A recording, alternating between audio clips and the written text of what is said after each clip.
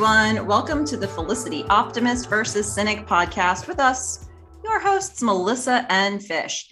This is a Felicity rewatch podcast. We'll watch an episode each week and join you here to talk all about it. Just a quick reminder, the reminder we always give, this is not a spoiler-free podcast. So if you haven't seen all that's to come in Felicity, beware. Actually, in this particular episode, they really set up a lot of foreshadowing. So, we may bring up some things. So just be aware of that. But we have a fun time here. So stick with us anyway. I am Melissa, and I'm here with my wonderful co-host, Fish. Fish, how are you doing today? Hey, Melissa. I am going to warn the listeners.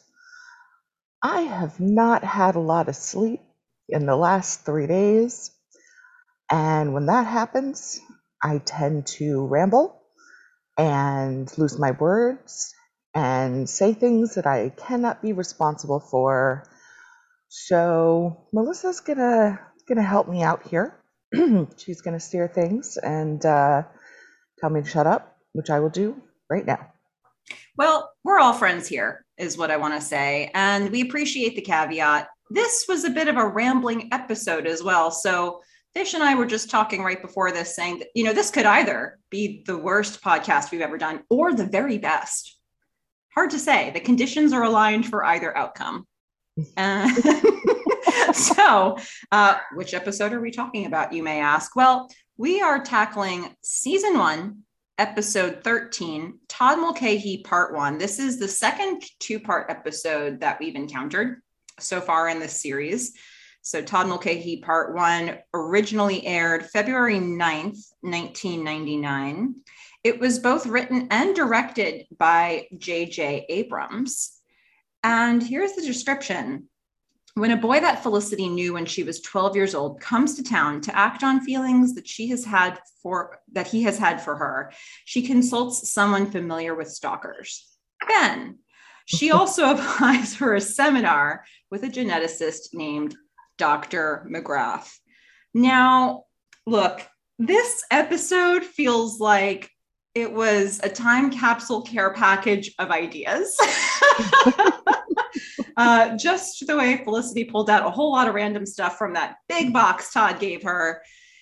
I kind of feel like that's what this episode was. So, Fish, I don't know. What do you think? Where do you think you want to start on this one?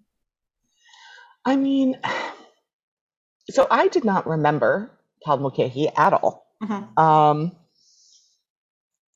And I am very confused by him. So there's a lot of other things that I do think we should talk about. But I kind of just want to start with him and the main question that's on my mind. Okay. Todd Mulcahy, sweet or creepy? Yeah, I mean, I guess that's the question. T-Mulcahy. Is he sweet or is he creepy? I don't know. I mean, he's kind of both, but I feel like he's definitely creepy at times. I mean, there are some real moments, and his wave starts to get really creepy. Mm-hmm. But he also, like, even okay, so I'll just start like right at the end because why not? He's talking to Felicity. They finally sat down together, and he says that he does canned food drives and all this, charity stuff. And he's talking about how he was out turkey shopping. And, he says the two of them represented an alternative to each other. And he's the one who first gave her art supplies. Mm-hmm. And they're not conforming to expectations. And at the same time, he's super intense. Mm-hmm. And kind of creepy in looking at her. So I don't know what to do with this guy. Like, I don't know. I don't know, Melissa. I don't know. Yeah, I mean, I don't know that there's a black and white answer to your question. I think one of the things that I really appreciate about this episode, and I'm gonna give it an award for this episode. Uh, like most self-aware. For This Felicity.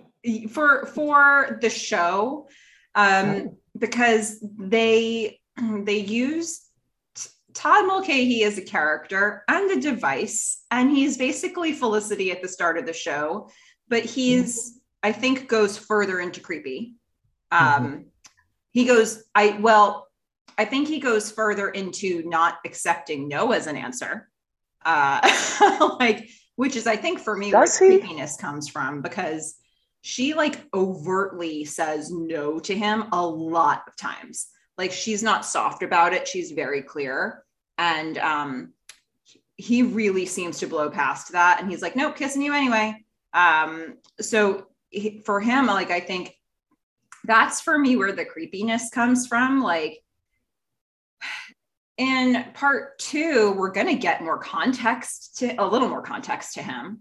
And it may help you answer your question. But, at the end of the day, even if he's a good guy when he's in Palo Alto and he came out here for this romantic gesture, really mimicking what Felicity did at the start of the show, going to New York for Ben.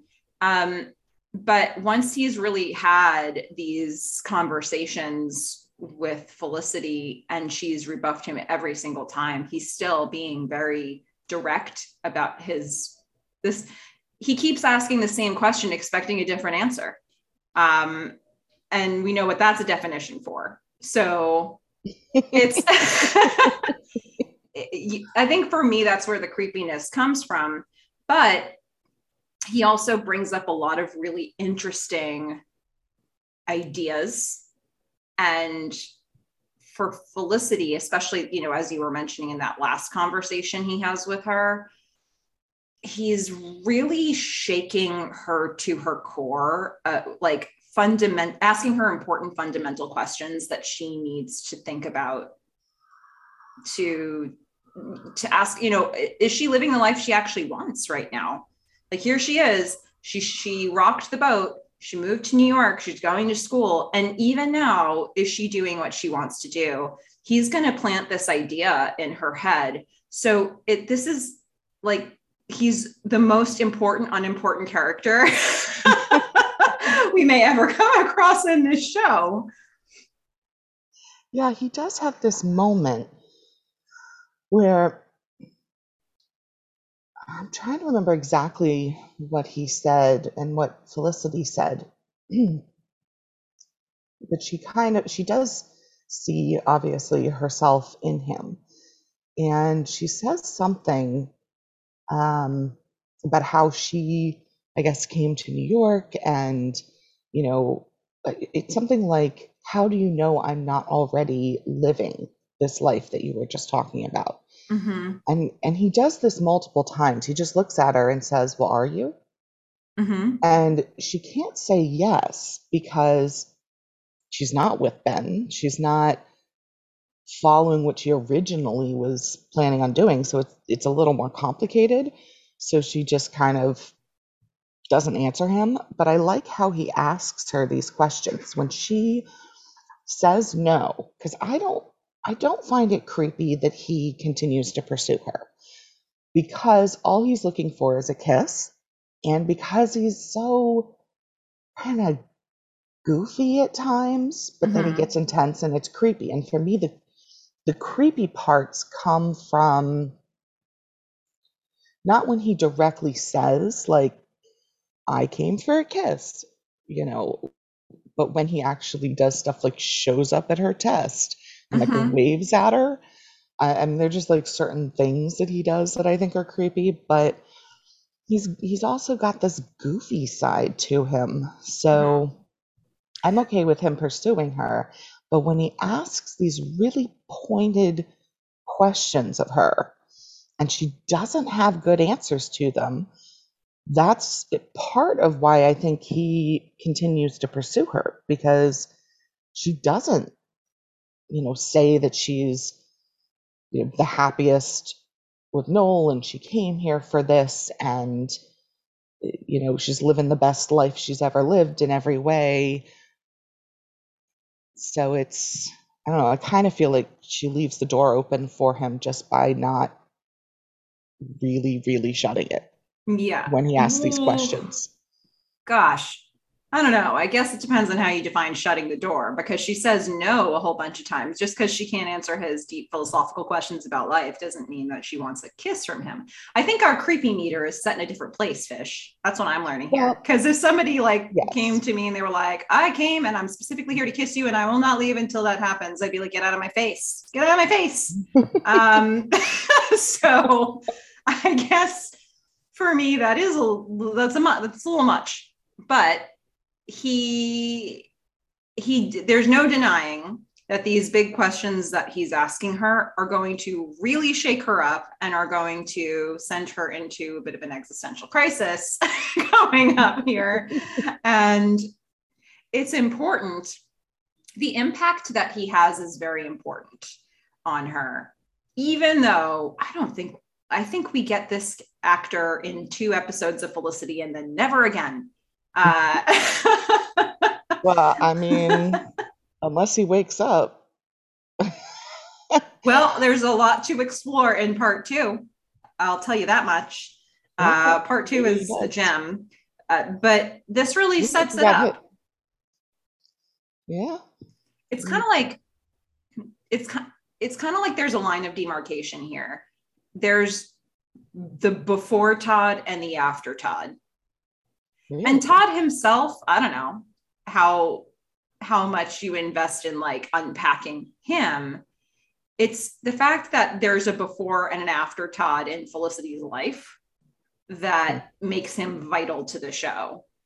So I Uh, think, these questions that he's asking her are important. And when you think about it, he's kind of, his relationship with her is sort of arrested in the development that they had at 12 and 14 when they were at summer school. And he's talking about, that almost kiss moment they had watching the sunset at the Baylands. And he is really living in that time in his relationship with her. He only knows that part, the part where they were bonding over the expectations that their families had for them and the fact that maybe that's not where they wanted to go with things. It sounds like they were really asking themselves some deep questions at that time about, okay, well, this is what's set up for us, but do we want this? And he's talking about how, they presented an alternative for each other, that the expectations were one thing, but what they wanted also mattered. And so, he gave her the art supplies to help foster that side of her that she wanted to explore, even though you can imagine her dad was probably pushing her down the medical path very early in life. So that's what he remembers. And I suppose if you're going to be frozen in a moment in time, that's a really productive moment to be frozen in. So he's raising that back up for her and asking her to re-explore it. And I suppose that was an early time in their life to have those questions. And this is about the time she can start acting on them. So I think he has a powerful impact with these questions and these anecdotes that he's bringing back up to her. yeah, I can definitely see it from that perspective, like him having a huge impact on her and the show. But for me, I'm just kind of fascinated by him and I guess my reaction to him Mm-hmm. because it's, I don't know, he does these really like thoughtful things, like the little Felicity um, License plate. license plate. See, losing my words. I'm here Thank for you. you. Podcast uh, listeners, we're all here together. Okay, we're gonna yes. help Fish. And that care package that he sends with like all of the candy and drinks from when they were kids and Hmm. I don't know. I mean, The I get what you're Malbars and the Cracker saying. Jacks and the Dead Poets Society, the world's largest box. Yeah, So plus much the balloon. styrofoam. Um, but then you've got that against the backdrop of him like um, leaving 5 messages for her. So, Yeah. I you love those know, messages. It reminded I me of, was it Swingers? know What was the movie with Vince Vaughn? that is a movie with Vince Vaughn. Uh, That is one of many. and I think there was a whole thing. What was it? John Favreau had the whole like multiple messages. Mhm. I don't know if that came before or after this. I'll have to look that up. About the 90s. Hmm. Maybe it came before this and they were kind of riffing off of it. But I love his messages, like that they're just like increasingly throwing down. And his last one that was like, it's come to this. I Yeah. dare you to go out with me. It's Todd. Like, he just realizes at the end, like, oh, I didn't tell her who I was. Who else could it be, Todd? Who else could it It possibly be? could have been Bridget. Could have been Bridget. Yes, Back my I enjoyed boots. that. Yeah. Bridget. I mean, it's another one of those episodes where Megan isn't in it that much, but has, it just makes my heart grow big. I mean, Bridget leaves this message. Now we understand kind of some of Megan's friends. She's got a friend who would leave her a message to say, you have my boots, bitch. And then Megan replies, pry them off my cold, dead feet. But she Uh, leaves that as a message through Felicity just in case Felicity happens to pick up when Bridget uh-huh. calls. Yep. Yeah, Megan continues to make an impact, opening the very weird episode by we get a close up of her trying to pierce her nose herself. And Todd knocks on the door and is enlisted to help her. It's exactly where this episode needed to begin.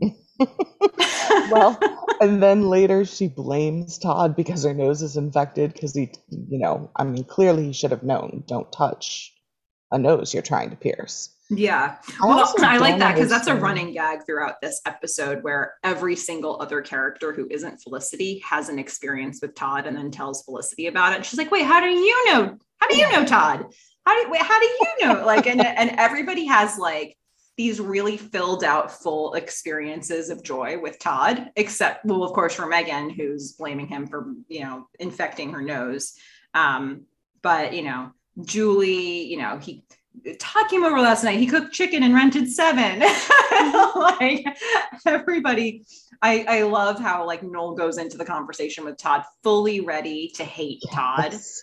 He's like, don't you do this. I'm the boyfriend. I'm laying down the law. This can't be a thing. You need to get out of here. And Todd compliments him on his shirt. He's like, I designed this. Are you kidding? This whole thing.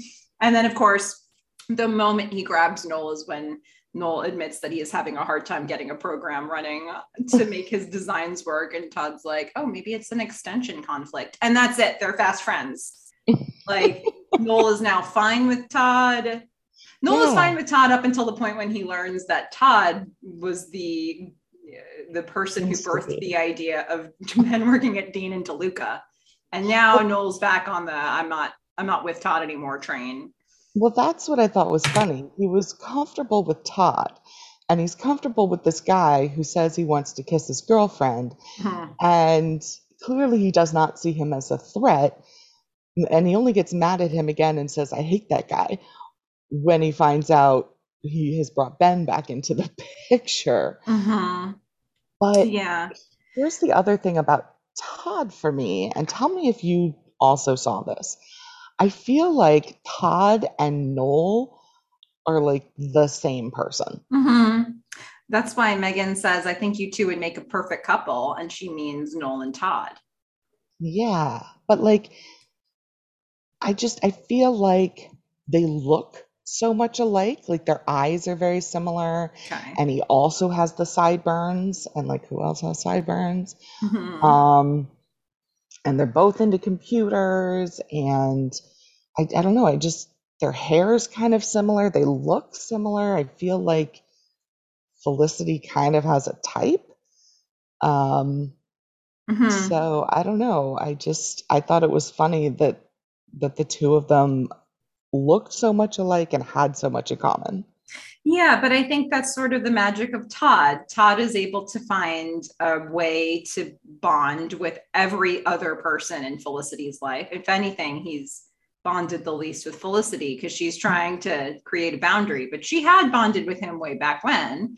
But his on the one hand, it's like, is he a sweet guy who wants to take this huge romantic risk and come out to New York to kiss Felicity?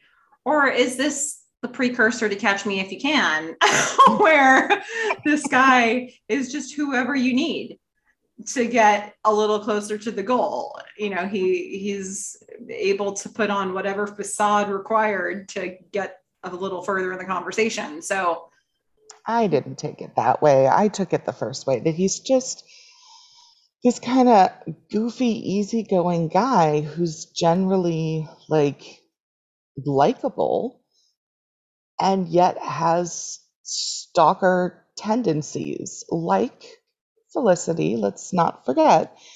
Um, so I don't know. This is why it's like I really want to like him. I want to, but I don't know that I can because yeah. he gets real creepy and I'm just really conflicted. Yeah, I think that's fair. And I think that's where the self awareness comes in with this episode of the show, because they deal really head on with the Mhm. criticism of, hey, Felicity is being a stalker. Yep. And, if you got this far into the show, you were willing to put that away and see the sweet parts of Felicity and the impulsive parts of Felicity and all the other stuff about her that makes her endearing and that ultimately makes us love her. If you get this far into the show, if the stalker part bothered you so much that you stopped watching, you would still be here. So this is, we're 13 episodes in now, and the show is really being self-aware and making this callback and saying, we know what happened. Like, we understand. Like, multiple people, let's see, Felicity, Ben, and Sean all call Felicity a stalker. Like, Felicity calls herself a stalker from when Yep. she first got to school. And so it's calling it by name and also saying, but you love me now. And it's making light of it, and it's using Todd to sort of re-explore what we saw at the start of the show, and it's putting a twist on it, right? And now that she's on the receiving end, and uh and it's it's a guy stalking a girl, and like they're just trying to flip things around just a little bit to make you explore a little bit more. But I do appreciate that they're doing this fully knowing that this is where Felicity started. Hmm. So it's, I think, an important thing that the show does, and it's making it's embedding that as canon, because they never really said that about her at the start. They just showed you. Yeah, they didn't say the word stalker, Mm-hmm. although we did. I We did. did, right? I think anybody who was going to say it said it, but I don't know that they actually called her that. And Mm-mm. so now it's like, we know, we're here. We were there too. We all We've saw moved it. on. Yeah. But, well, yes, they've moved on with Felicity, but I mean, Julie's kind of stalking her mom. Yeah. So it's not a device that has gone away from the show. Yeah, it's pretty messy with Julie, isn't it? You know, so we kind of skipped the whole interview process. We assume she's filled out the application. She had whatever interview there was. She gets hired as an intern. And we go directly into her starting this internship. So we see her at her first day on the job. And it must have happened so quickly that it makes Ben's head spin, because he sees the application or some paperwork for the firm on a table in the apartment, and he kind of lays into Julie first of all, and Yeah. says a lot of the things you were thinking last time, but he delivers his delivery is pretty rough. He's having a bad day. He's having a bad time right now in his life. And so what he says comes out just nothing but the facts. Um, and it was, it was a little bit much for Julie. Yeah. So I want to talk about Julie and this whole process, but I also just want to say I'm a bit confused by Ben in this episode too. So I want to come back to that. Okay. Um, but Ben does see the internship application, which she originally took, and she filled it out. And so we see that she's filled it out, and then and he asks her, you know, I don't think he asks her. I think he just states, like, you did this without telling Carol. And then she tells, who does she tell? I think she tells Felicity that she applied. She tells someone that she applied. And I think it was Felicity. And Felicity says, have you told her yet? And she has this whole conversation about how she applied for the job and she has this fantasy that she's living in this fantasy world.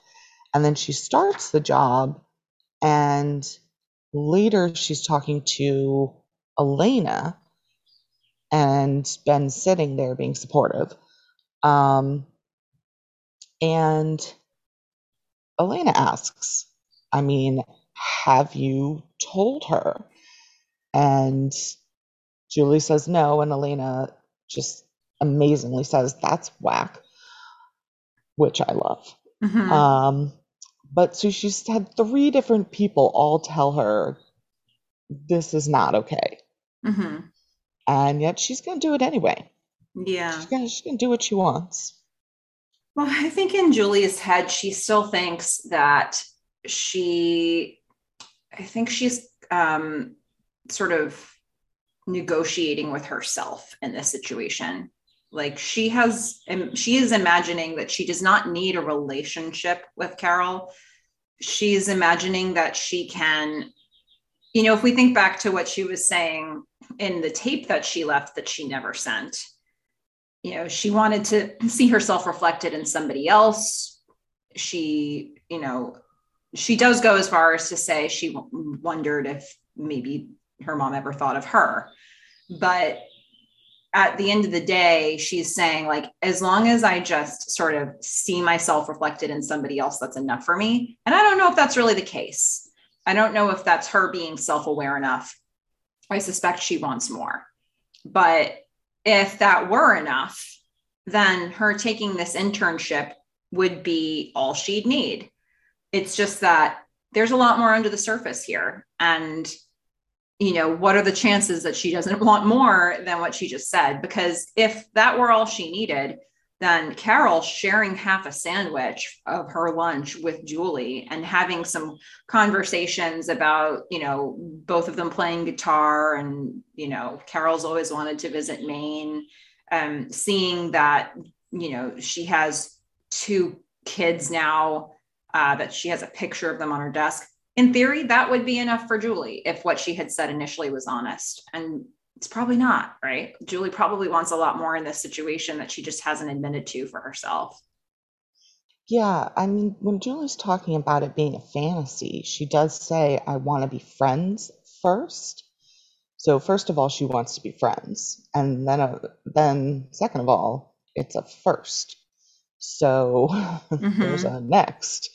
So I mean, Carol seems really nice, like a caring person who gives gifts out, and she has this other family living in Connecticut, and I just I don't see her reacting well to this. I don't know what it is, but I feel like we're building Julie up for a fall because, Carol seems like such a nice, caring person, and I just have this feeling in my gut that when it comes to light who Julie is, she's just going to have, I don't know, either a panicked or like a cold or a creeped out reaction, that it's just not going to go well. But I could be wrong. I feel like Well, this this is is a not going to really end dangerous well. setup. It absolutely is a dangerous setup. Um, Julie, and there are some things about their interaction that I suppose if Carol thought about it, could give her a bit of pause. She may end up thinking about it more if she ever finds out who Julie is.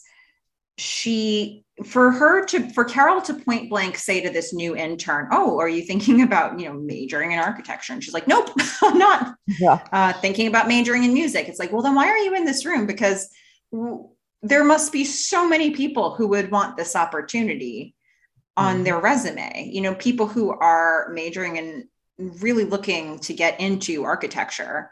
And Julie just openly says, "Nope, that's not my deal." It's like, how did you get Yep. here over all the other people? I can't even imagine how many students in New York there would be who would have wanted that opportunity, who are on that track.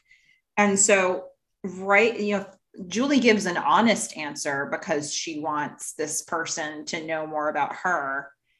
And it already is just weird.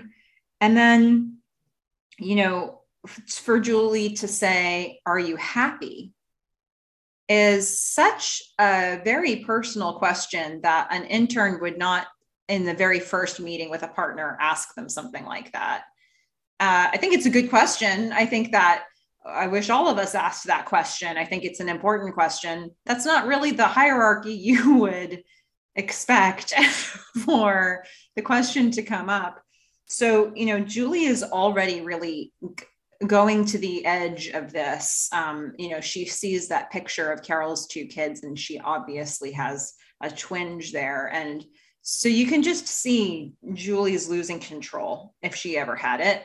And it's scary. It's going to be, she's setting herself up for failure, whether or not the failure happens. Yeah. And I do agree. Um, I I just wonder how Julie got the internship. I mean, if Mm-hmm. other people applied and said, I don't know, a junior planning to be an architecture major, or I've had this previous work, or this has inspired me, or, I mean, what did she write on that Yeah. application that got her this? But I mean, maybe it wasn't a very sought after internship, but still, Hard to imagine.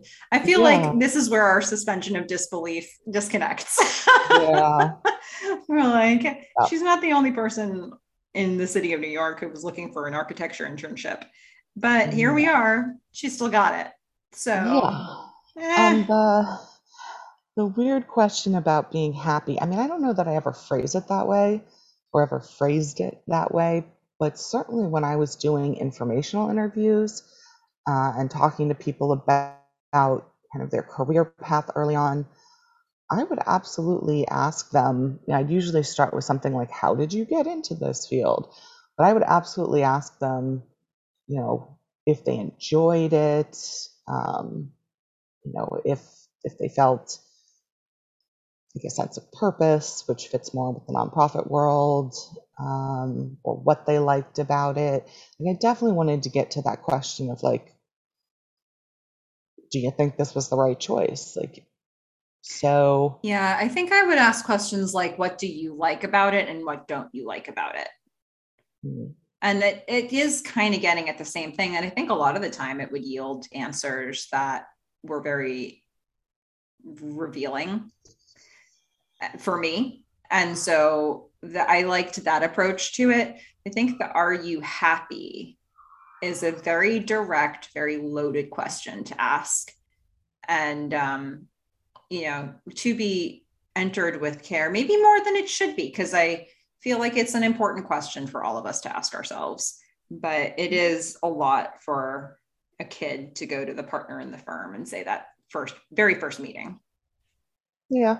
I mean, Carol doesn't seem to think much of it though. So she just kind of, you know, goes right past it and starts talking about her family, and she's already started talking about guitar, and And Julie says she is starting to see those moments of herself reflected, in Mhm. someone else. So yeah, as I said, I just don't see good things ahead for this. Um, Yeah, it's a little scary what they're setting up here for her. And there's other scary things that they're setting up here as well that, like I said, this episode really has so much foreshadowing and so much stuff that's going to bear fruit in the future. So everything with this seminar, yes, Elaine, so I guess to reset it, Elena and Felicity are both trying to get into a very important seminar that will help them on their track towards, going towards their degrees. And the seminar is with a very esteemed professor named Dr. McGrath. There's a very limited number of people who are going to get into this seminar. There's a test, and then of the top people who take the test, there's going to be a one-on-one interview process with Dr. McGrath. So they're prepping for this. They're nervous about it. And they have the bright idea to talk with somebody, a previous student who had been through the seminar, to get some wisdom on what to expect. So that's the setup for this. And boy, they're loading in a lot of foreshadowing into this. What did you pick up on here, Fish? oh, she definitely slept with him. Like that was the first thing I thought. That student, when Elena and Felicity were talking to her, I don't know if we ever get her name, She's going to but come up in one more episode in the future. Her name is going to be Sabrina, but she was not named in this episode. okay. So Sabrina absolutely slept with him. I mean, the way she's talking about him and she calls him, was it Peter or Mm-hmm. something? Mm-hmm. Like, and she's like, oh, it's so much more than the seminar. And then Elena is like, yeah, and he's sexy, right? And I'm just like, oh no, Elena. Okay. So they laid it on pretty thick here to the point where I don't do you remember the storyline, or are you just looking at No, what they I saw that and I was like, whoa. Yeah. Well, I'm here to tell you, Fish, you've guessed very well. I You're mean, picking they up on did a not lot of make it very hard. important cues. Yeah, they did not make that difficult. Yeah. So, Sabrina is all the way reminiscing about something that's not the seminar. mhm. and and Felicity, and you can kind of see, like, Elena's right there with her, and you can kind of see Felicity sort of looking back and forth between them, like, what is happening at this table? Like, tell me what's going to be on this test. All right. That's all I want to know. Like, I don't need to have these moments. Like, I don't have time for this. But this is what she's getting because she's in this conversation with these two other people who want to have a completely different chat. Mhm. So it's good to know how much you think they telegraphed whatever may be ahead. Yeah. My gosh. Yeah. Well, and they've got, so Felicity says that her dad says it's monumentally important. And I just feel like, especially with this episode where Todd is talking about alternatives and that she was really good and had these art supplies, and yet she's still trying to be pre-med. I mean, we haven't heard about her art in a really long time, like Mm-hmm. since that guidance counselor or whatever role he Yeah, she had was. given her sketches to the guidance counselor, and he said something about, you might make a good physician, but you're already an exceptional artist or something like that. Mhm. Yeah. And then I don't think we've ever seen anything about it again. Yeah. So I feel like they are setting something up for the future there. Because I feel like this stuff with her parents isn't just going to go away. Mm-hmm. So, and I don't know, maybe just the way they started this whole journey for her, it doesn't seem like it's going to end in her becoming a doctor. Mm-hmm. But, I don't know. Um, so I feel like there is some foreshadowing there that there's going to be some issues going forward. Yeah, they really are setting up so much. I mean, this. this episode, as bizarre as it is, sets up so much of the back half of this season, and in some cases longer than that. So I think looking back at it now with as much knowledge as I have of what's ahead, I can only appreciate how much they shoehorned in here. And the fact that it's reading so effectively for you means a lot too, because it's kind of helping to brace us for what may be ahead for so many of these characters. Also, uh, Todd is a catalyst for Ben to interview at Dean and DeLuca. He goes Yes. to, Ben's having money troubles. We learn really early that the reason why Ben was so angry when he was initially talking to Julie, and they have that first conversation where he sees her application and he's just angry with her, and he's like, this is just stupid, Julie. And he then he reels it back and he apologizes and he says, look, my dad just cut me off.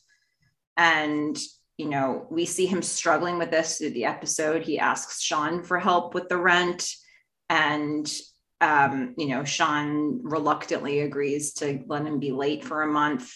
And Ben needs to resolve this. He's looking for some sort of a solution to get some money. And Todd, who is a skateboard buddy from way back, they know each other.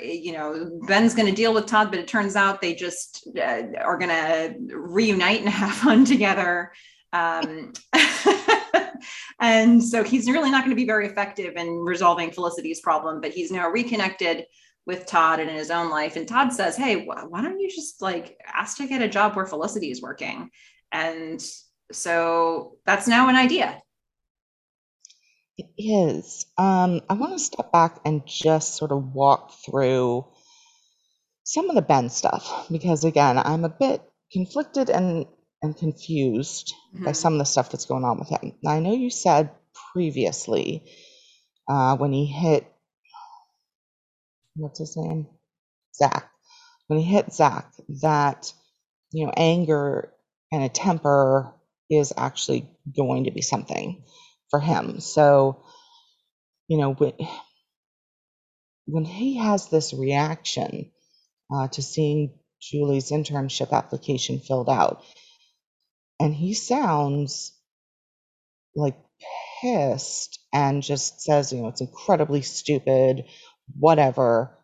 And the way he says it, I mean, I was really taken aback. Mm-hmm. Um, and what I found odd is Julie didn't seem taken aback.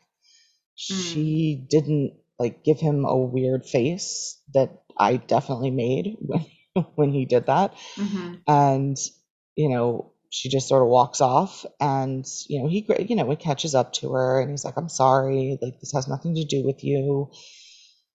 But I did not like that, the sort of anger followed by, I guess it's good it's followed by an apology, but it needs to stop happening. And from what you said, it does not sound like it stopped happening. So that does not make me feel good at all. And then he says, I'm going to talk to Todd. You as the expert on being stalked. He is so kind of open and warm and funny in that discussion with Felicity. He reaches out and he touches her arm and he says, I'm going to go talk to him. For me, it felt like he couldn't do anything about his dad. And so he wanted something to do. He's Mm. becoming more sarcastic and he and Sean are playing off each other. So I'm loving that part of it. But then when he actually goes to talk to Todd, he's just hanging out with him. And then he actually tells Felicity, you should kiss him. He's a good guy. So, this sort of responsible protector guy that he's been, he's being completely unreliable here Yeah. and not helping at all. And that's kind of a letdown, too. So, there were two things that I felt like I did not like at all about his character in this episode. And yet there were these other moments where he was so continuing to be open and warm and, you know, giving Javier that smile during the interview. Mm-hmm. Yeah, well, I think the two things that you're pointing out here are, let's look at them separately, because I think the second one that you mentioned is what they do with every other character, right? Where everybody on, anybody who gets the story from Felicity first is like, oh, this guy, he's wants to kiss me. He's not going away. I need something. I need him to be dealt with. I can't have this in my life. And everybody walks out of the conversation with Felicity like, oh, that this is a problem. And then the instant they meet Todd, every single person comes back, except maybe Megan. Every single person comes back with like a glowing report about who Todd is and the great time they had with him. And, whether he cooked them chicken or whether they watched Enemy of the State or whether they talked about websites, they've all got something very personal to them that Todd just shared with them. So the flip-floppiness that you're seeing with Ben on in that regard is exactly the same as what we are seeing with pretty much every other character in the episode. Yeah, but every other character didn't say they were going to deal with it. Mm-hmm. Well, Noel, I Noel didn't mean, say he was going to deal with it. He should deal with it, but Noel but he started the didn't. conversation with Todd dealing with it, right? Noel Yeah. approached Todd saying, no, I'm her boyfriend. You're not going to do this. It's a red flag. You can't just come in here and kiss her. You need to skedaddle. And like, that's his vibe when he starts the conversation with Todd. And it ends with them laughing together in a room, looking at a website about the sardonic something.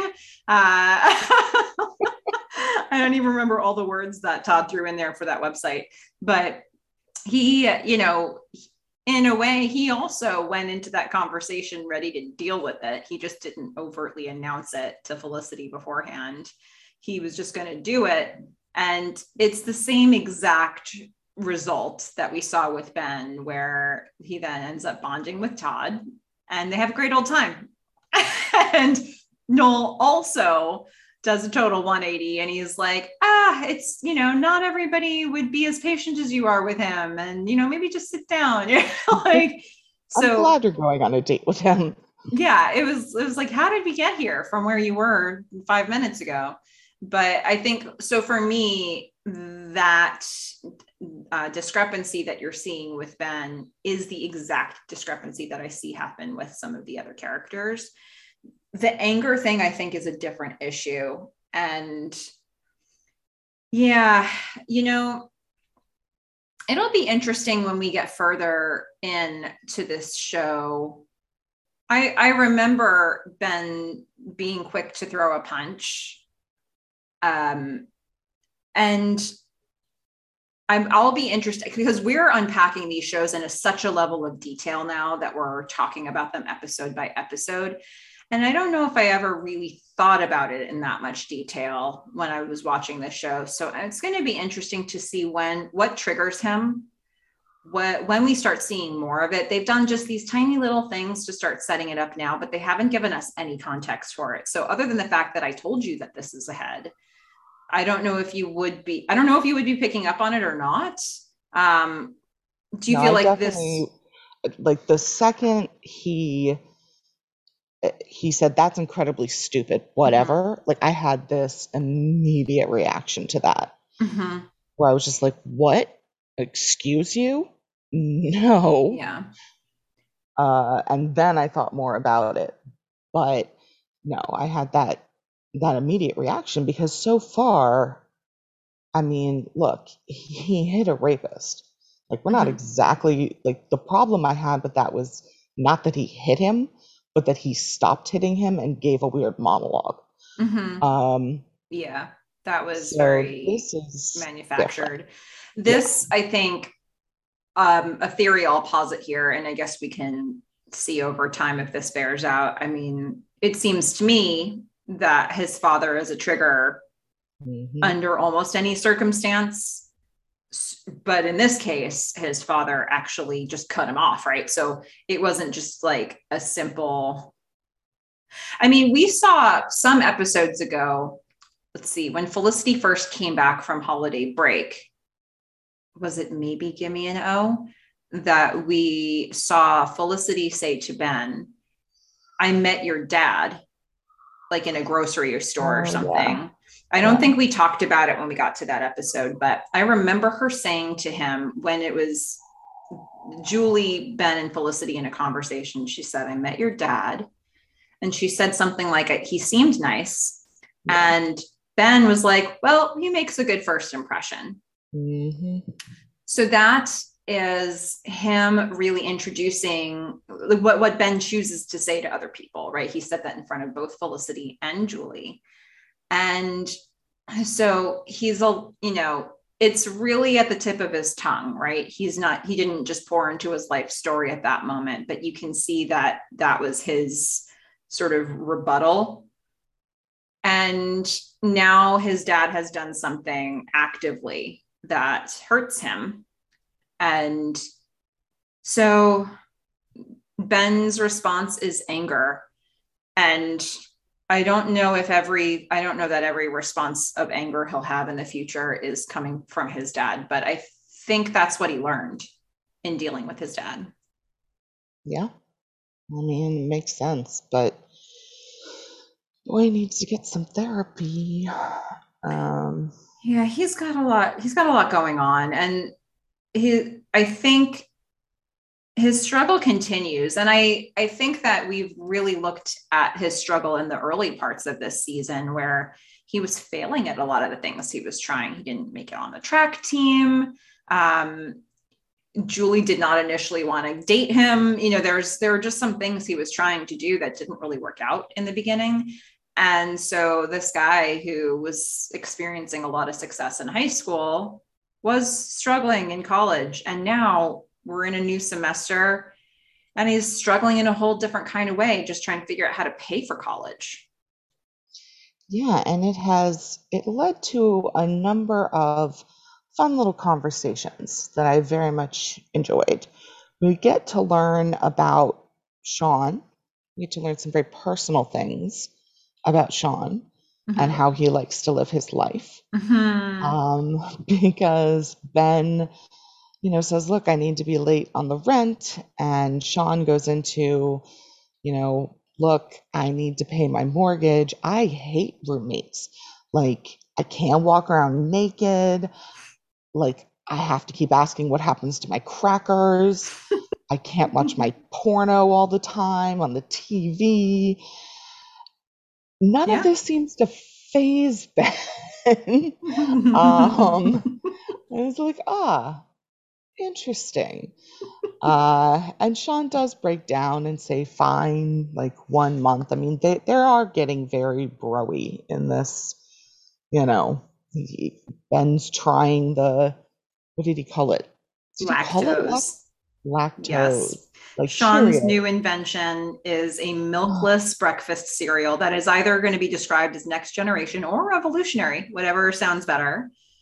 Next Uh, generation. it is universally considered disgusting by everybody who's tried it so far.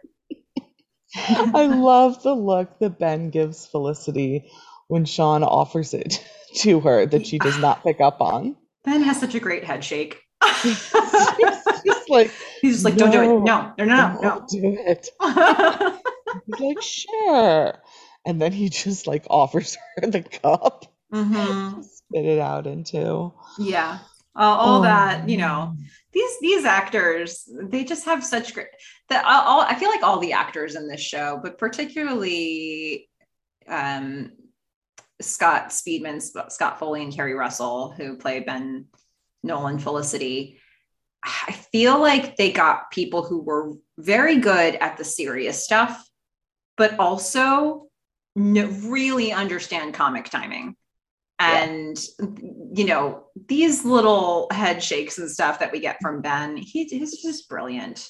And it's like, how can I tell Felicity not to eat this without actually saying anything? And then she does it anyway. I Yeah. like how when he tries it for the first time, he asks Sean almost as an accusation, like, what is that? And Yeah.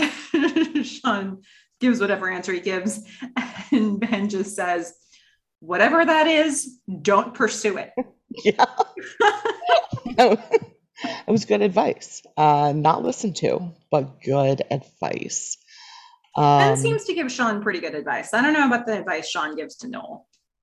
yeah, but so I also love that Ben and Felicity had the exact same face when they tried it. It Mm-hmm. was sort of a, oh, what is this? It's kind of like, how can I hold this in my mouth in a way that no food touches any part of my actual mouth? Is there a way to put it directly in the air pocket? Yes. And it's just like that, like wide but closed sort of look like, wow, can it just sort of hover without touching any taste buds? Um, and then when they find out the answer is no, they have to immediately spit it out. That is the Yes. move. Yes.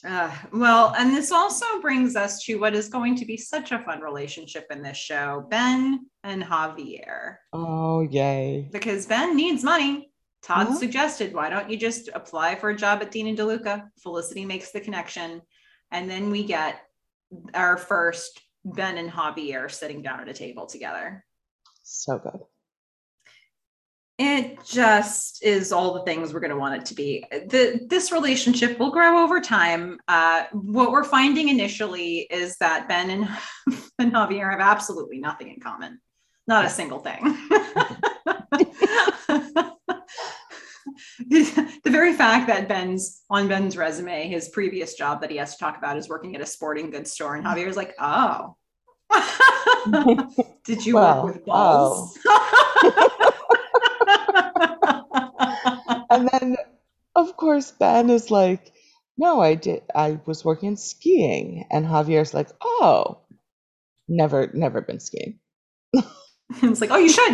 Like, again, we're getting all this comedic stuff from Scott Speedman, who's just like, how can I keep this guy talking and get a job out of this? Because Yes. nothing here is lining up. It's like, how can I still have chemistry with this man, even if we don't have a single thing in common to talk about? And he Um, throws him the smile. He knows he's got the good smile. So mhm. he's throwing the good smile. And, he just kind of, he's like, do I have a shot? And oh, Javier, he's like, he just starts shaking his head like, no, no, hun, not even a little. And then he's like, I'm just teasing you. Of course you have it. You're beautiful. Well, he's Uh, like, I'm kidding. You know, I love you. It's like, oh, okay, this is why he's hiring Ben. yep. Yep, Yep. that's pretty much sums it up right there. I also Uh, like that they set up here, and this is a mhm. small thing to set up, but No, another I thing know that what will you're bear going to fruit. say because it's the one thing I actually do remember Uh-huh. about Ben working there. He says, do you have any aversion to wearing a black hat? Uh-huh. And Ben's like, do I have to? This is two lines. They exchange one line each, and more greatness will come from this moment. When this started, I did not remember that Ben worked at Dean and DeLuca, but when they sat down and those two lines, all of a sudden, this flood of memories came back with hairnets and hats. And I was just like, oh my God, he did work there. Wow. See, that's the magic. That's the power of TV. They can telegraph something with two lines, and it Oh, opens up a treasure trove of memories. I know. Yeah. So now I do remember. It's really funny to me that you had absolutely no recollection that Ben works there at all until you heard these Oh. two lines. And then that's when all the visions came. And no visions of like other stuff. It was all about hairnets and like conversations about how he wasn't wearing a hat. Hmm. Um, so, but one thing I did not remember, and Melissa can attest to exactly how this happened. Yes. Uh, so Blair came up to Elena to try to kind of see if he could get something going again. And and she is fuming. And when he comes up to her, I actually, like, just looking at Elena's face, I said out loud, hit him, hit him, hit him. Mm-hmm. Mm-hmm. And then Elena hit him. And I was really surprised. Yeah, So, that's exactly how it played out. We're watching it. I'm sitting here trying not to scream because Fish is like just talking over the show, like hit him, hit him. And I'm sitting there thinking she's going to in a second. Just give him a moment. And then Elena absolutely decks Blair and lays him out on the floor. And you go, oh my God, she actually hit him. yeah, I was really That was surprised. really satisfying for me. It was like I was sure the show was giving you what you wanted. And I then you were really did, surprised when it did. but I Oh, appreciated it. I because let's very not much forget, appreciate we just came off of an episode where Elena had tested Blair. She gave him the tickets to the concert, said, or she gave him back the tickets to the concert, said, I'm not going to be able to show up tonight. Just go and enjoy it yourself. And then she, stations herself outside of outside of the place to watch him come out and hopefully come out alone. But instead, he comes out with Tara, whatever, how we ever say her name. I don't know. We'll never see her again. Doesn't matter. But, she sees that they went there as a date. That is the last we saw of this. And so she is really fresh from the memory of this betrayal. Blair does not know that she saw this. I So think this he is, figured it out. mm-hmm. I hope he So figured it out. yeah, you would think so, right? They never say it. Well, she says it overtly in the scene where she lays him out on the floor. But before that point, I'm assuming she just was giving him the silent treatment, wasn't, taking his calls or hanging out with him. And now he's coming for answers. And it's like, well, Hmm. you really don't have a leg to stand on here, buddy. So not only does she just lay him out on the floor in that scene, but when he comes over later to talk with her about it in the cafeteria, she's not having it. No, She's like, no. there is absolutely no good reason for you to have done this. Sorry, not Yeah. sorry. And he is blaming her, and he's also telling her about some of the, I think, real relationship problems they had, but it is way too late for that. So I have an award to give here. Oh, Um, there are just those moments that I think we all have with our exes where, I mean, I never talk to or hang out with or remain friends with my exes. So, there's all those things where, like, you never come up with exactly what you want to say in the moment. And then you mm-hmm. think about it later and you're like, I should have said that. So I've got an award for best breakup line, like in the moment, Mm-hmm. where Helena says, I'm glad that you and Tara Tara are going out. You should have sex with her, or in her words, you should bone, because then I'd know you were sleeping with a bitch and she's left unsatisfied. Snap. Damn, Elena. Yeah. She calls it like it is. Yeah, and Whew. good on her. I mean, I wish I was that quick. Yeah, well, she's not going to have any regrets over that one, I would say. That You seemed know. to be what she wanted to express in that moment. Mhm. So, yeah, Elena's pretty badass, is what we are coming to gather here. I mean, if she can pull a headband off as a skirt, you know. Yeah, but she gets it done, is what we would say about Elena with Blair anyway. Somebody else who's getting it done, Mhm. Richard. Yep. His antics are just escalating. Like, there's no universe in which any of the things he's doing are safe. No. It's like he's just taking this to the very limit because now he knows that Noel and Felicity are having this illicit affair. and he Mhm. holds this over Noel in all these beautiful ways. And he wants to install a satellite dish in his room to watch the Panic fight with a whole bunch of people. And so this is going to involve putting a satellite dish up in his room, welding to make that Yeah. happen. So can we all remember how long it took between that Christmas tree going up in flames and the alarm going off? And now we've got welding equipment, just like sparks flying everywhere. No alarm. There's no alarm going off. Yeah. Yeah. I mean, there's no universe where this is safe. Like, No. he knows it. Everybody knows it. Mhm. But he says to Noel, that dish is going up or you're going down. I love the way that Richard talks. I mean, he uses all of these ridiculous words like, don't be so sanctimonious with me and fraternizing that you're doing. I mean, I love whoever wrote the dialogue for him. And the way he delivers it. Oh my I God. mean, Robert Benedict. Oof. It's And just. he has these looks like when Noel walks in and everyone's watching the fight and he's like looking for Richard and Richard just stands up with this big cigar sitting like hanging out of his mouth and just gives Noel a look like I own you. I own Yes. you. It's the I own you look, patented by Richard.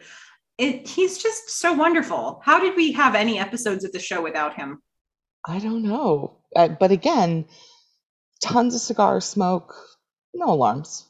No, the alarms, clearly Richard has just disabled all of the fire alarms. Mm-hmm. And Noel just thinks that's fine because he's the worst RA in history. Yeah. I think that's So, what we've discovered. And right now I'm not a great boyfriend either. no, no. Oh my goodness. I There have were a few so many little good notes moments. I wanted to circle back to on Todd, just little Yes. things that I observed. One is that Todd is staying at the Hotel Rockmore, and there is an associate producer on the show named Tiffany Rockmore. And so there will be a few times in this show where crew get or like producers on the show get name checked into the script. And this is one of them that I've picked up on. I love it that they made it the hotel for Tiffany Rockmore. And it's such a prominent thing throughout this episode. Like, he mentions it a bunch of times, and we actually see men going to the Hotel Rockmore or, the set of it. And so that was one thing that I wanted to mention, because there'll be more times when it happens in the future that they'll like say the full or part of the name of somebody who worked on the show. I like that they do that. It's a little nod. Very nice. And then I also wanted to mention that the the scene that you thought of as so creepy, that I think was meant to be really creepy, where Felicity is taking the test for the McGraths to get into the McGrath seminar, Mhm. and Todd is looking through the window, the little pane of the window from the hallway, and holding up signs, kind of Love Actually like, but creepier. And he is basically saying, "When are we going to sit down tonight?" And he's not leaving until Felicity agrees. And she's there trying to take a really important test, and she finally gives a terse head nod of agreement. I really liked the song that was playing for us, at least in the background of it. It was called Dirty Bird by Ten Star. I'm not sure if that was the original song, but I thought it was kind of a fun one to have in the background. See, and that is so funny because that is the only song that I also noted, and I hated it. Ah! Well, only because they're in the middle of taking a test where you would want like silence or something intense, and it's this like, kind of, I don't want to say upbeat exactly, but kind of, um, it's not like intense mood music or something that you would be, it's very different. than what you would want when taking a test. It's like the exact opposite. It's super distracting. And I found it distracting watching them take this really important test while listening to this song that Well, was. I mean, this song was not diegetic.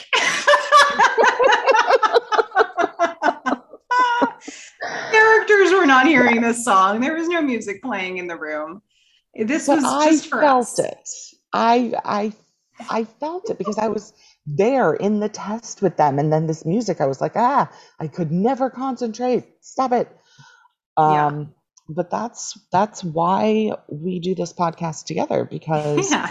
we get multiple opinions on Hey, the exact same listeners, thing. remember when we said way back when that Fish and I like the same shows and hate everything the other one loves and love Yeah, everything the other one hates? yeah. We we like the We same meant it. stuff and somehow have completely misaligned opinions about every piece of it. Like if you deconstruct it, we have no overlapping opinions except that we like the thing we're watching or not. Yep. Yeah.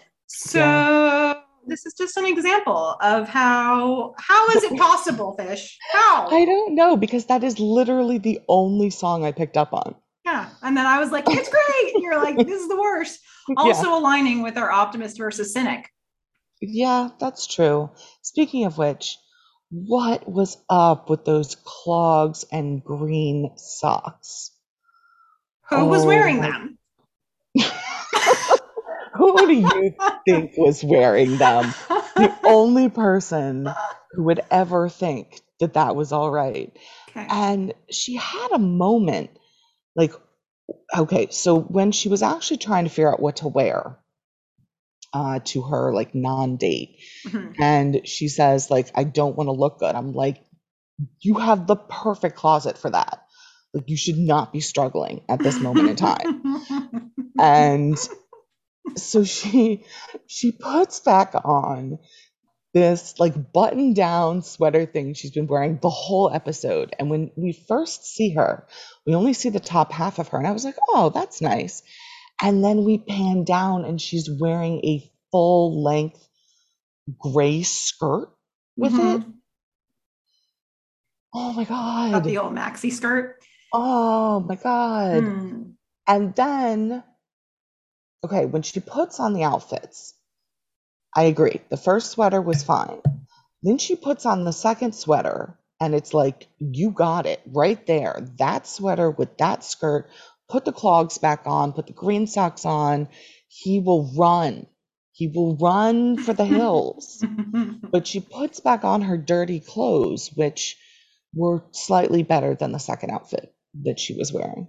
Mhm. Um, so anyway, that is what I felt about her this episode. I had a very strong reaction.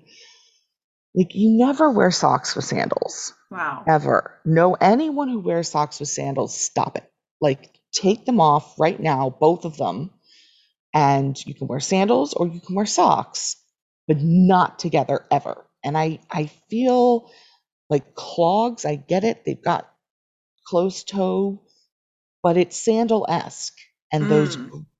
those green socks were so horrible. So Just there's no, no circumstance that you can think of socks and clogs being okay. no, no, What no if, socks and clogs, no socks and sandals. what about, well, No, okay. no. The answer is no. Nothing makes this okay. I don't care if you broke your leg. I don't care if like your You're house not is on giving a fire. pass to people who break their leg. No, because I've seen this. You like break your leg, and then on your other leg, you're wearing a sandal with sock. Why do those two things go together? I don't understand it. Huh. Anyway, no, Gosh. no. The answer is no. Like, if you are wearing socks and your house is on fire, you have sandals right next to the door, do not put shoes on. Just go outside. Wow. Go shoeless, you're saying. Go shoeless. Oof. Well, here we have it. Rant from a cynic. And listeners, I Oh. know you're surprised to see this be about fashion. Um, I just can't. Just ooh, can't. yeah. Okay.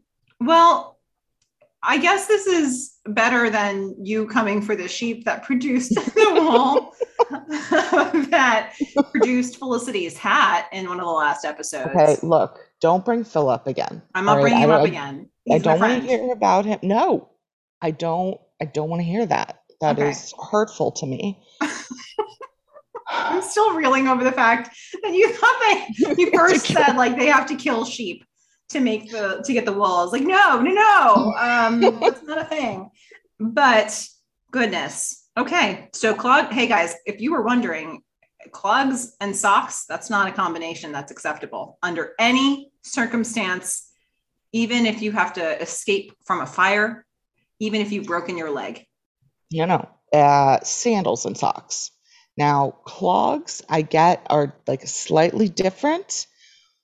I can see wearing some socks so you're not like rubbing, the back of your like maybe nude color socks or white, but like green wool socks with brown clogs that look like that.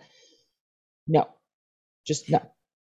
Listeners, I want you to be aware that before we started this podcast, I held up for Fish a recent purchase that I made because I'm a big fan of novelty socks. And I waved in front of the screen, not one, but two pairs of Mr. Potato Head socks. One side, Mr. Potato Head was fully put together, and the other side, it's a deconstructed Mr. Potato Head with just floating body parts all over the place. And Fish said, that's amazing. Which, hey, I have no problem with socks. Socks are amazing. Mm-hmm. Not Socks sandals. with sandals are never okay. Okay.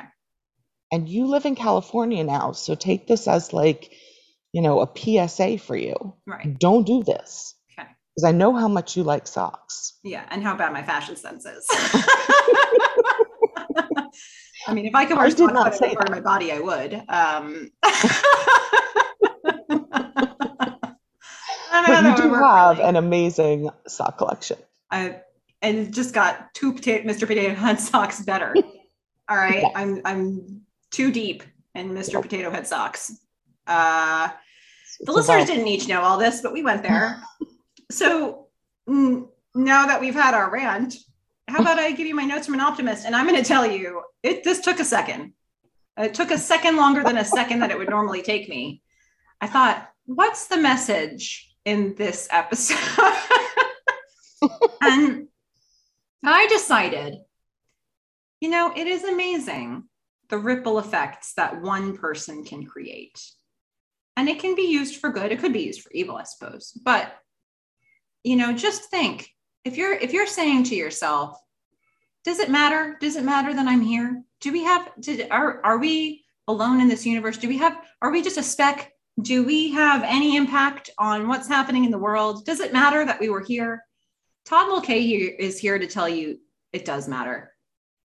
Because in a short episode, he is able to create such ripple effects. And I think that's a lesson for all of us. You never know what you might say that could make a big difference to another person, or even a small difference on a day when they really need it. So that's something that I think we can all learn from Todd. Wow. So your takeaway from Todd is that we all have purpose in life and that there are aliens. Right. I think that is what I Wow. actually said. Not what I meant though. What I meant was that even if it doesn't feel like a big life purpose, I think even in the little things that we do, we can just create these little ripples that impact somebody else's world, and it can be in a good way. That's what I meant. But I understand that I mentioned things that could lead you to aliens. I guess not being alone in the universe, which I appreciate. I think that that is a very nice. I'm glad you took the extra second because that is. I would not have been able to pull that out of this show, and I appreciate that. So we all have a purpose. It does matter that we're here. Um, this was, I mean, I thought this was a good episode. We had a lot of moments that we laughed at. Now, I'm going to be fully transparent. Um, I assume you have all finished watching this episode. If you haven't, I'm going to pause here and let you go watch it, or at least the last 5 minutes, because you should do that. So just go watch it now. And if you haven't, we just spoiled the next like 10 episodes for you with various other things that we talked about. So sorry It's about true. that. Um, but I feel like you need to experience this moment on your own, and then you can come back and either agree or fully judge me. Mm-hmm. So go watch it. Okay. Okay. Now I'm assuming you have watched at least the last 5 minutes, and now know the poor Todd he's hit by a bus, Uh-huh. and I don't know what it is, but this happens in like multiple shows or like movies, and I always find it funny. It Uh-huh. is hilarious when people get hit by buses in TV shows. It's like they're there and then they're gone. And it's just funny. So when this happened, I just started laughing. Like I could Yes, not you stop did. laughing. It It was a was moment of great mirth. uncontrollable. Yeah. Um, Fish and laughed I so hard it get made me that it's laugh. not really funny. Yeah. You started laughing, which I thought was out of character. But okay, if you were laughing at my laughing, that makes sense. Yeah. Um, I get that it's not funny in real life, but I don't know why every time I see this happen, I cannot stop uncontrollably laughing. And it comes Um, out of, potentially the creepiest of all creepy moments, right? Felicity finally sits down with Todd at what is it, Tribeca Food, and they don't even really eat. He's making his big speech, his big pitch to her about how important they are to each other and how he just wants this kiss. She says no. She gets up. She walks out of the restaurant. He follows her. He says, "I'm getting that kiss." And she's like, "No, you are not. Stop it. This is very rude. I want you gone. Get out of my life. Get out of my face. Stop it." And he just slowly starts backing out into the into street. the road. I know. And he's like, I lost this battle. I concede that, but I am not in any way out. And bam, Man, full speed bus so hitting funny. him. It's still funny. And that bus really was full speed. It was just like the guy didn't even brake for a second. Well, no. But Yeah. that's what's funny about it. It's like they're there, then they're not.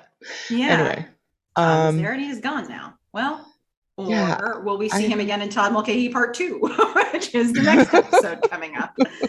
I'm guessing we probably will. So who knows what that's going to be like? Yeah. Is it the ghost of Todd?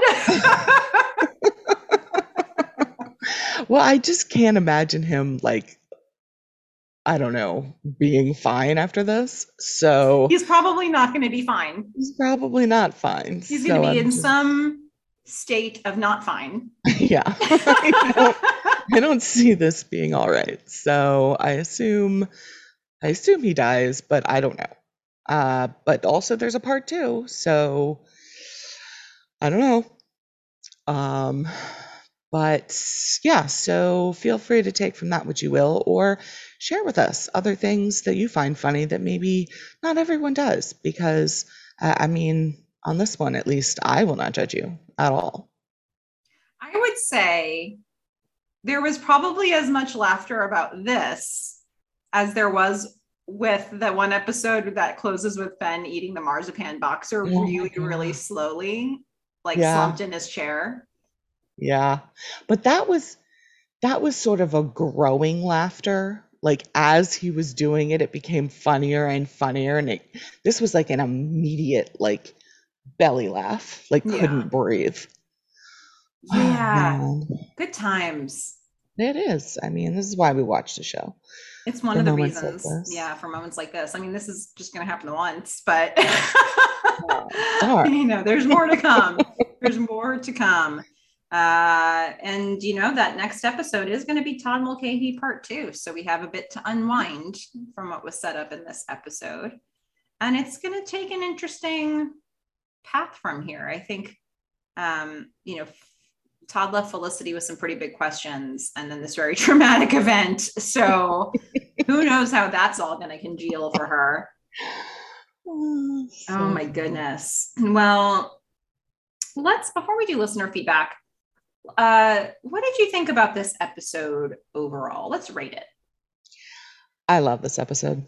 I absolutely loved it. I loved it. Like, I didn't think there was anything inconsistent about it. I think there were things to think about and things that confused me. And you're right, just tons and tons of, I mean, I'm assuming you're right because you said that there's a lot of forecasting of the future. And I don't know, I'm going to be very interested to see what happens. And I also found huge parts of it just ridiculously funny, and it has given me a lot of joy on a day when I have had very little rest, and maybe it's leading me to be a little punchy, but I would say this is like by far my favorite episode so far, and I am giving it a 10 out of 10 globes. Wow. I know. I mean, I mean, it's gonna be really hard to top this one. I mean, are you kidding? This is amazing. I absolutely love this one. I'm so pleased. Yeah. I'm so very pleased. I think we've mentioned this previously, but there is somebody who's found us on Instagram, Todd _ Mulcahy. And when this person first started like sort of interacting in our feed, I was like, oh my God, Fish, this is amazing. This is the most amazing thing I've ever seen. She's like, why? Yeah. And I was like, we'll get there. We will get there. And then whoever this person is has a deeply encyclopedic knowledge of the most minute details of this show and talks only in those most minute details. And I have been appreciating it every second. And Fish doesn't understand a bit of it until now. And it's genius. Whoever it is, they're a genius. And I love them. Yeah. So I'm feeling especially satisfied that you found this episode so great. I don't know how to top this for you. I don't even know how to classify this episode. It would be very difficult. Yeah. I mean, look, if this is what I love, I mean, I don't know how you can get more this than this episode. This is you're gonna get. I mean, I feel like that's true. Right? Okay. Well, here's my rating. So first of all, I had an embarrassment of rating options for units of measurement here. Wow. And there might be some things that you think I would say here, but the one that I chose was childlike senses of wonder. Oh my God. Which I feel really redeemed that I chose that because I couldn't even say it without laughing. I thought about Malamars. I thought about all of it, right? But I was like, I just want to rate this one in childlike senses of wonder. So I gave this one an 8 out of 10, and I feel ridiculous now that you put it at 10 out of 10. You know, I think I like that you did, because I wasn't sure if I would have rated it lower if I were not aware of what's ahead. Like on a first watch, if you don't know anything that's ahead, I don't know if you can appreciate the beauty of how many things like they're setting up in this. Now going back and looking at it, I'm like, oh my goodness, there's like a dozen different threads they're going to pull.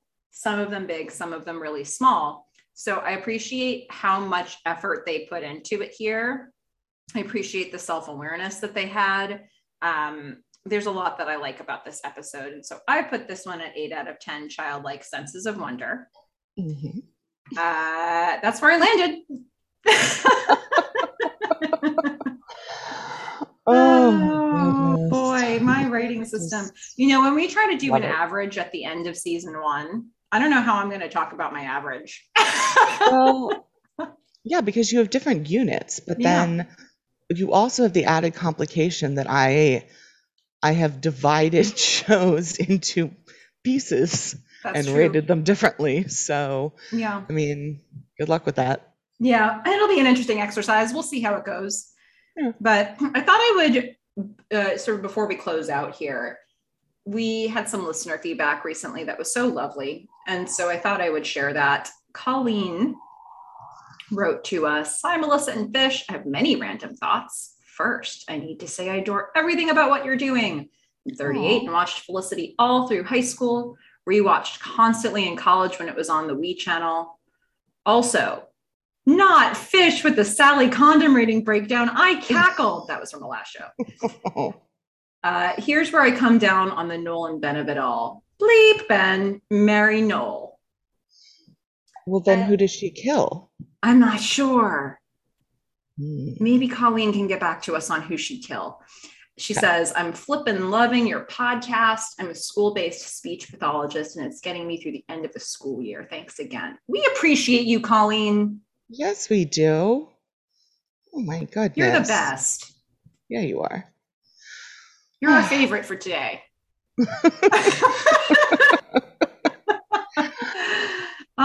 It's so fun to hear. This has been a funny process because I have this theory, like, people who enjoy this show, a lot of us discovered it when it first aired or shortly after that.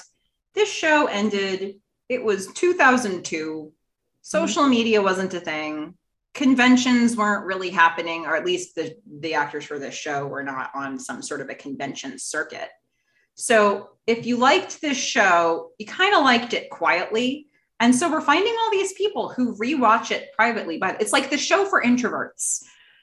You just keep rewatching it in small groups or by yourself and having a deep appreciation. And we're finding all these people.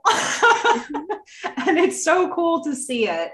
I have yet to encounter somebody who likes the show who isn't cool. So I'm just throwing it down. Show me another show who has only awesome fans. I don't know. That's a good point. I mean, we've been trying to think of other shows that are like Felicity, and really, I mean, between the two of us, we've watched a lot of television, like a lot. And neither one of us has really been able to come up with a truly comparable show, that focuses in on a core group of people and that you can have these types of discussions about. I mean, there are a lot of great shows out there that you would have different types of discussions about and could be cool. And, other people are doing podcasts and we're listening to them about, Gilmore Girls or, other of kind of, parent relationships or high school or college or whatever. But this, I don't know, there's just something special about this one that I have not seen replicated.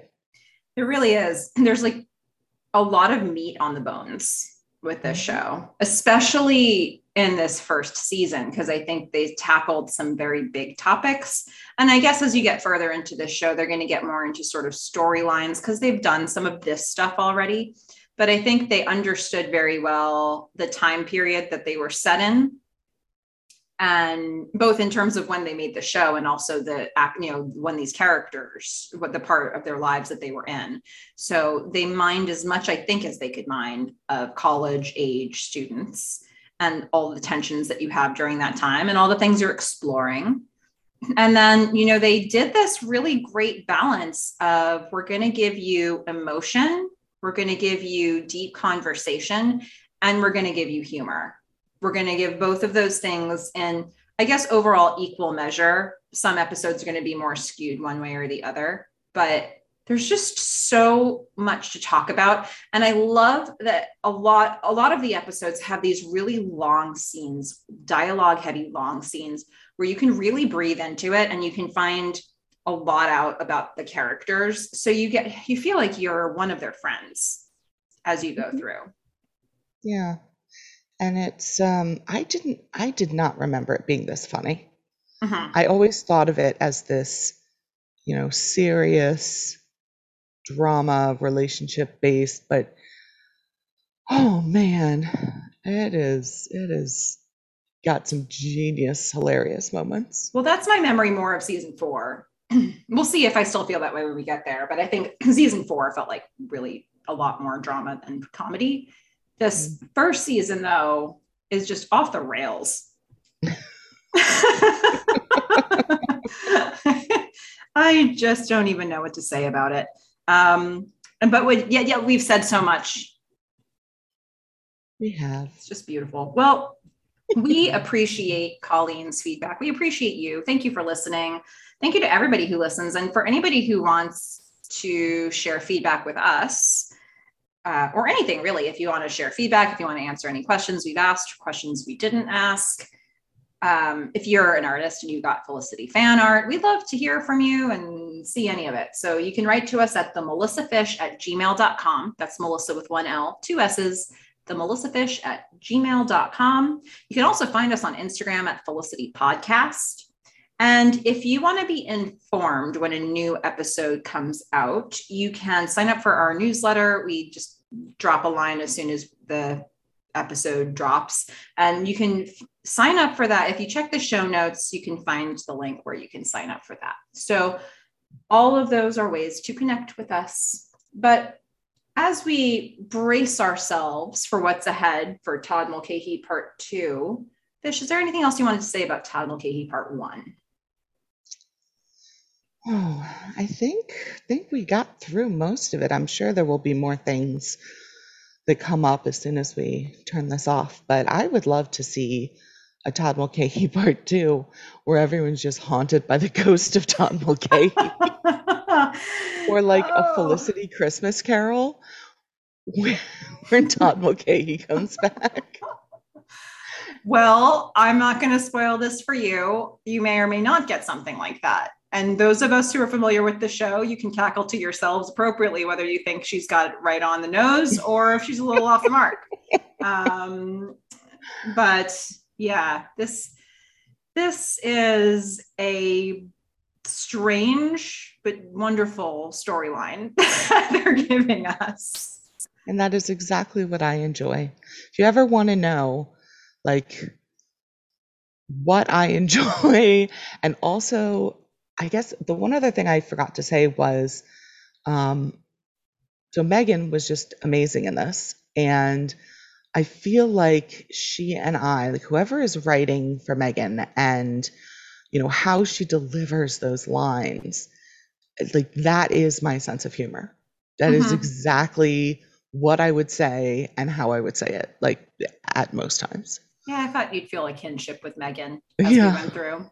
We continue to try to stop the screen on parts of her room and continue to come up with nothing. Like it happened when we looked at her box and all the stickers on it. It was like, what do any of these stickers mean? We couldn't come up with it. And then we froze the screen on the new piece of her room that they showed us, and we couldn't make anything out except for there was what was it, like a mask? Yeah, there was a mask, and I think there's like half a doll's body. I don't know. Yeah. It's an exercise, folks. If you really like the show, try freezing the screen on anything that shows decoration from Megan's side of the room and see if you can come up with whatever they've shown us. I love that they put that much detail and attention to detail and fleshing, because we see up until this point, we don't get a ton of content from her. We don't get a lot of screen time, and we don't necessarily get a lot of dialogue from her yet. So they have a lot of work to do to give us an impression of her in 10 seconds at a time or 15 seconds at a time. This time the screen lingered a little longer on her nose piercing process, but most of the time we're getting these little flashes of who she is. And the fact that they put that much effort into building out the look and feel of what was happening behind the character makes us feel like we know her, even if we only got 10 seconds. Yeah. She's special. She's special. More to come with that. The good news is there's going to be plenty more Megan as time goes on. And I'm happy about it. Well, I guess we pretty much covered it here today, Fish, right?